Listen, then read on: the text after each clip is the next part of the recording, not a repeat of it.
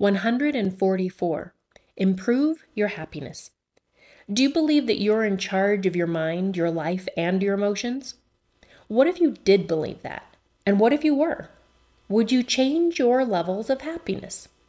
Too often when we talk to people about happiness, we're told things like, I'll be happy when, or I'm not happy because of, or X takes my happiness away.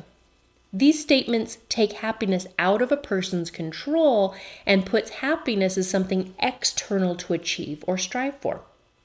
We're sure you know people who try to change their environment to create happiness. They change jobs, move out of state or country. They get into a new relationship, all to seek and find happiness. Is happiness really a commodity that you can find? What if happiness were simply a state of mind? What if you didn't have to search for happiness, but you could choose it? This is what NLP will help you to do. You see, your definition of happiness is made up of everything you've done, learned, believed, observed, and identified with. In fact, in NLP, we call that your model of the world. In NLP, we also have a few assumptions about life, including everything has a positive intention. And we are all doing the best we can with the resources we have available. And everyone is in charge of their mind and therefore their beliefs. Your beliefs about happiness and life are simply the current truths that you hold on to. Some people believe that happiness comes from the outside.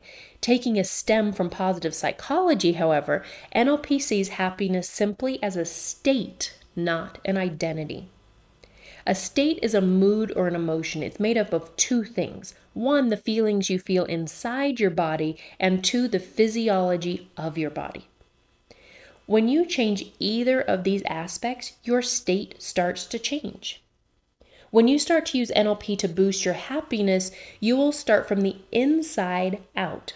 Not only will you begin to make a conscious effort to look up, smile, relax your shoulders, breathe deeply, and move around, but you will also use many of the NLP techniques to change your beliefs, definitions, and concepts around happiness.